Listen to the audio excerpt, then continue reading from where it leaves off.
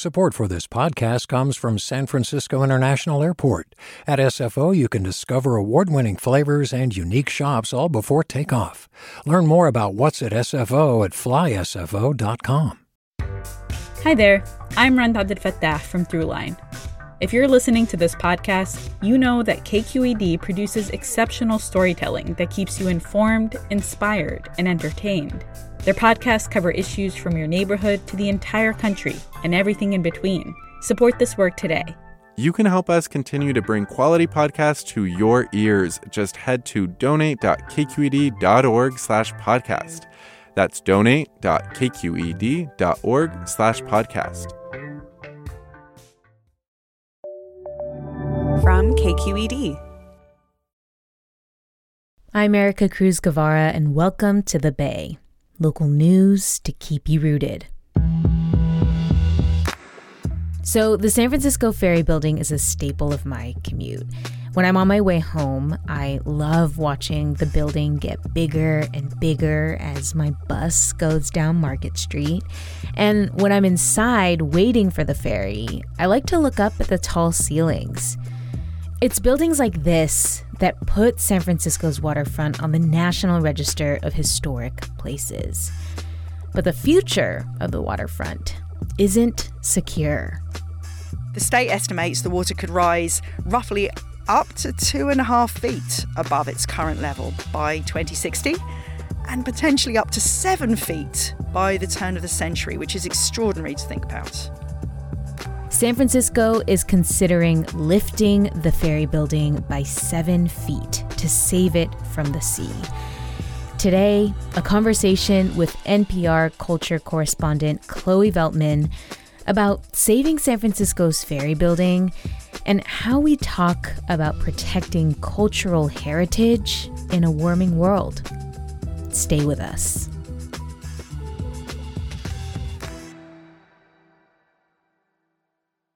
Do you love learning about the San Francisco Bay Area, its history, its people, its unique blend of cultures? Then you should check out the Bay Curious book. I'm Katrina Schwartz, editor and producer on the Bay Curious podcast, and I'm here to let you know that for the month of May, we've worked out a sweet deal for KQED podcast listeners. Right now, you can get the Bay Curious ebook for $1.99. That's right, $1.99. Just search for Bay Curious wherever you get your ebooks or find a link in our show notes. This offer does expire at the end of the month, though, so you'll want to act on it fast. Happy reading!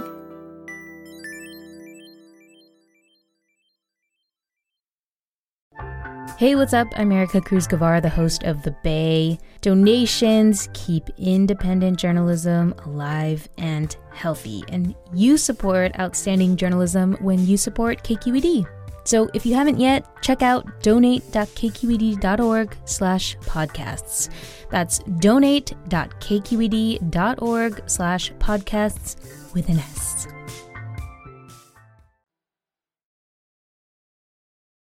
In 2016, the National Trust for Historic Preservation put a whole chunk of the city's urban shoreline on this list of the US's most endangered historic places.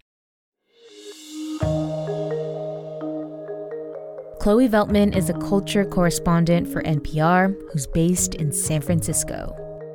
That stretch is focused on the Embarcadero area and it encompasses all sorts of buildings. Really, it's every historic building along the San Francisco waterfront, including those at Fisherman's Wharf and all the way down to Bayview Hunters Point. The state estimates the water could rise roughly up to 2.5 feet above its current level by 2060, and potentially up to 7 feet by the turn of the century, which is extraordinary to think about. The whole issue of climate change and historic preservation intersects right at the waterfront.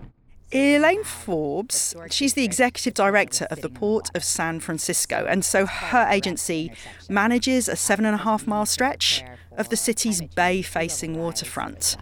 So we know we have a now problem. I would say it's clear by mid-century we need to have had intervention. So she's very much at the centre of trying to figure out what to do about rising sea levels and, of course, the perpetual threat of earthquakes on the waterfront in San Francisco. Forgive me. Let's stroll and talk. Let's take a walk. Why not? It's kind of warm now, It's isn't it? really warm. Well, she took me along the waterfront and showed me some interesting sites. There are a couple of areas not far from the ferry building that have already been raised up, actually. And if you look at the height of the deck for the agricultural building compared to the ferry terminal, you can see the story of preparing for climate change right in front of you. It's so interesting. If you look, you'll see the ag building is separated from the ferry building. There's a channel of water around it, and it's lower. It's like 2 or 3 feet lower than the new raised up ferry gate. It's really unnerving when someone points it out. And I think that's true for a lot of the public in terms of understanding what we're facing and what it looks like on the ground, because it can be sort of conceptually confusing until you see it in the built form. You're like, oh, it's very obvious what they're facing. Here you also see crumbling. I go there all the time, and I'd never really realized what was going on until she showed me this. Here you also see crumbling infrastructure, seismic vulnerability, sea level rise risk. Beautiful historic facility. Yeah. So do you have a sense? Well, that's so interesting because it sounds like the city is already taking action. How are they talking about what to do about the ferry building?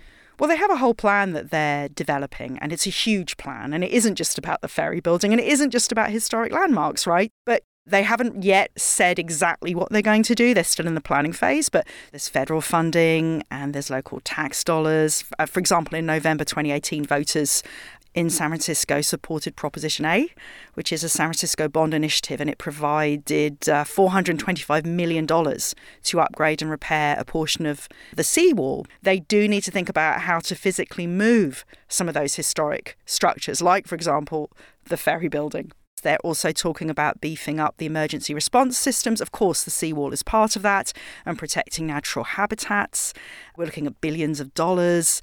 And they are doing a lot of work to engage the community. They've done a lot of community walks, a lot of meetings. People are able to ask questions. This has been going on for a few years now. And the city, the Port Authority is saying that this feedback is going to help inform its draft plan for saving the city's shoreline. But they're not going to release that plan, they don't think, until early next year, they tell me.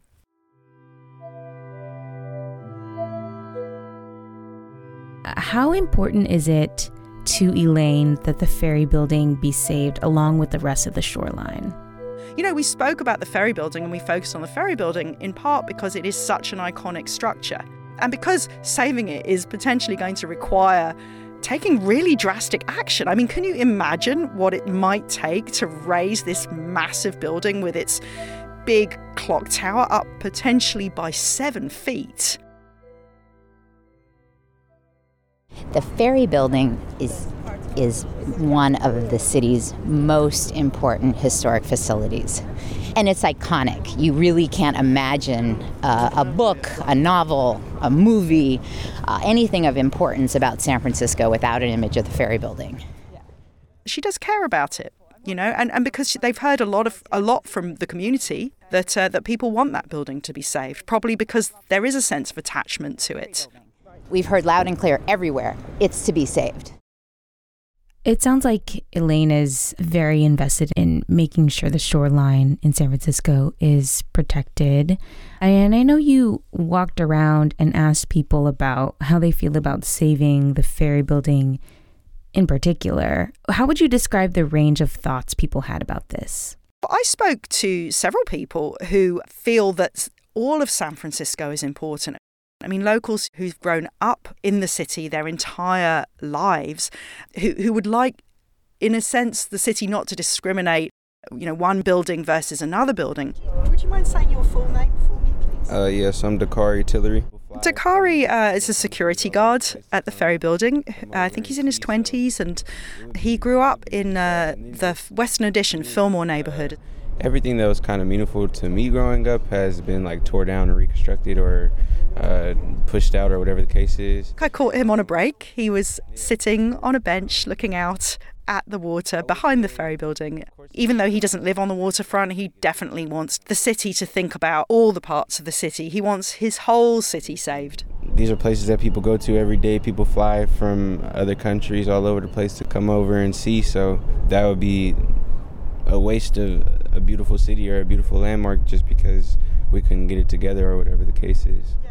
I also spoke with somebody who isn't so interested in specifically seeing the ferry building saved from rising sea levels. Oh, I mean, I think community structures are way more important. Her name is Sanasta Hernia, and she lives in one of the waterfront neighborhoods in San Francisco near the ballpark. I met with her as I was walking across the plaza in front of the ferry building, and we stopped to have a quick chat while we were looking up at the clock tower. I mean, the ferry building, if you want to rise at 7 feet, that's going to save the ferry building. But what's going to happen to the rest of the city? There's people that live all along the water. I mean, the community is what makes San Francisco, not these buildings. Yeah.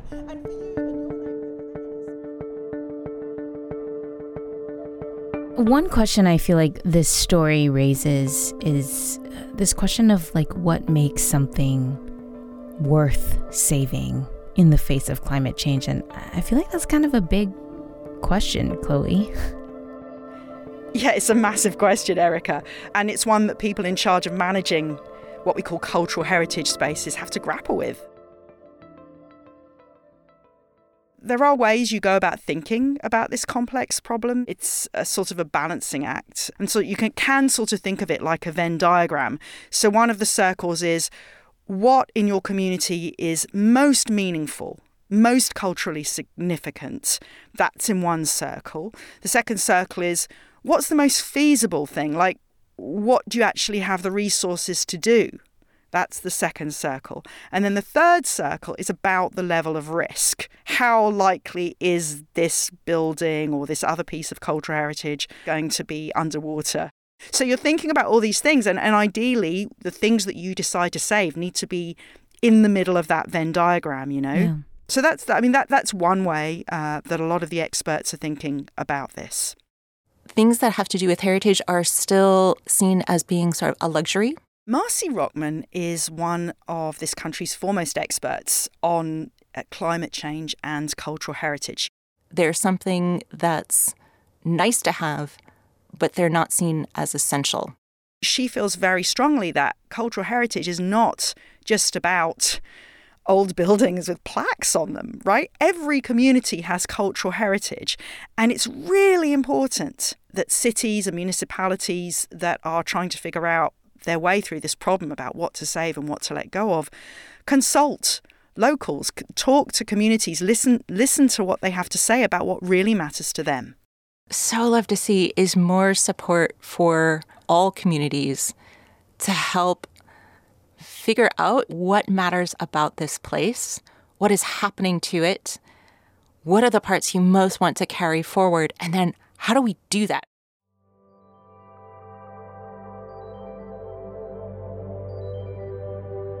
And where heritage is often most vital is where it is lived and used.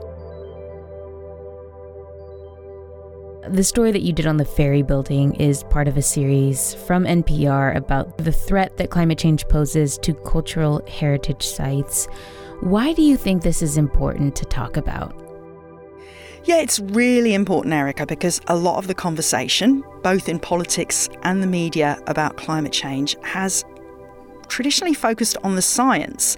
But the problem is that data can be really hard for most people to wrap their heads around. And it's only when you have these extreme weather events and then they threaten the things that we love, our cultural heritage, the things that we hold most dear to us. It could be, you know, the paintings that your kids made at school in your own home. I mean, that can be cultural heritage, right? As well as the local old pub in my neighborhood growing up in England, you know. It's only when you see terrible fires and floods and other extreme weather impact those things that climate change starts to feel really tangible.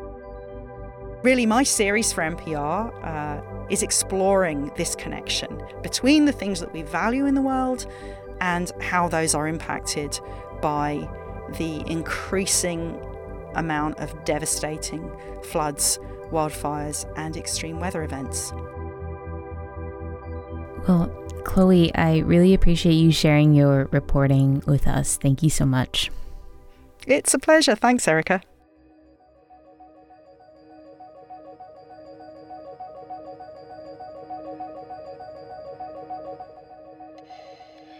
That was Chloe Veltman, a culture correspondent for NPR who's based in San Francisco.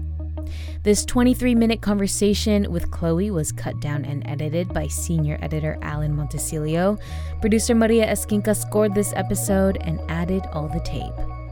Shout out as well to the rest of our podcast team here at KQED. That's Jen Chien, our director of podcasts, Katie Sprenger, our podcast operations manager, Cesar Saldana, our engagement producer, and Holly Kernan, our chief content officer.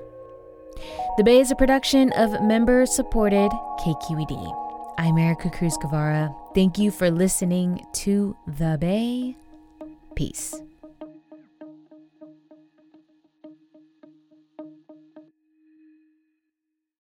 Hi, I'm Sasha Coca, host of the California Report magazine. Every week, we bring you stories about what connects us in the giant, diverse Golden State. Because what happens in California changes the world. I love this place. We were once seen as like the place to be, California. The land of milk and honey. That's where you go to Sunshine State, but we just have challenges right now. KQED's California Report magazine. New episodes drop every Friday, wherever you get your podcasts. Hey there, this is Brittany Luce from NPR's It's Been a Minute. KQED's podcasts like The Bay, Bay Curious, Mind Shift, Right Nowish, and more all tell the stories of the Bay and beyond with reliable, human-centered journalism. They aim to inspire, make you think, entertain, and expand your understanding of the place you call home. Here's how you can support podcasting at KQED. Showing your support is easy, and you can join Brittany in supporting KQED Podcast too at donate.kqed.org/podcast. That's donate.kqed.org/podcast.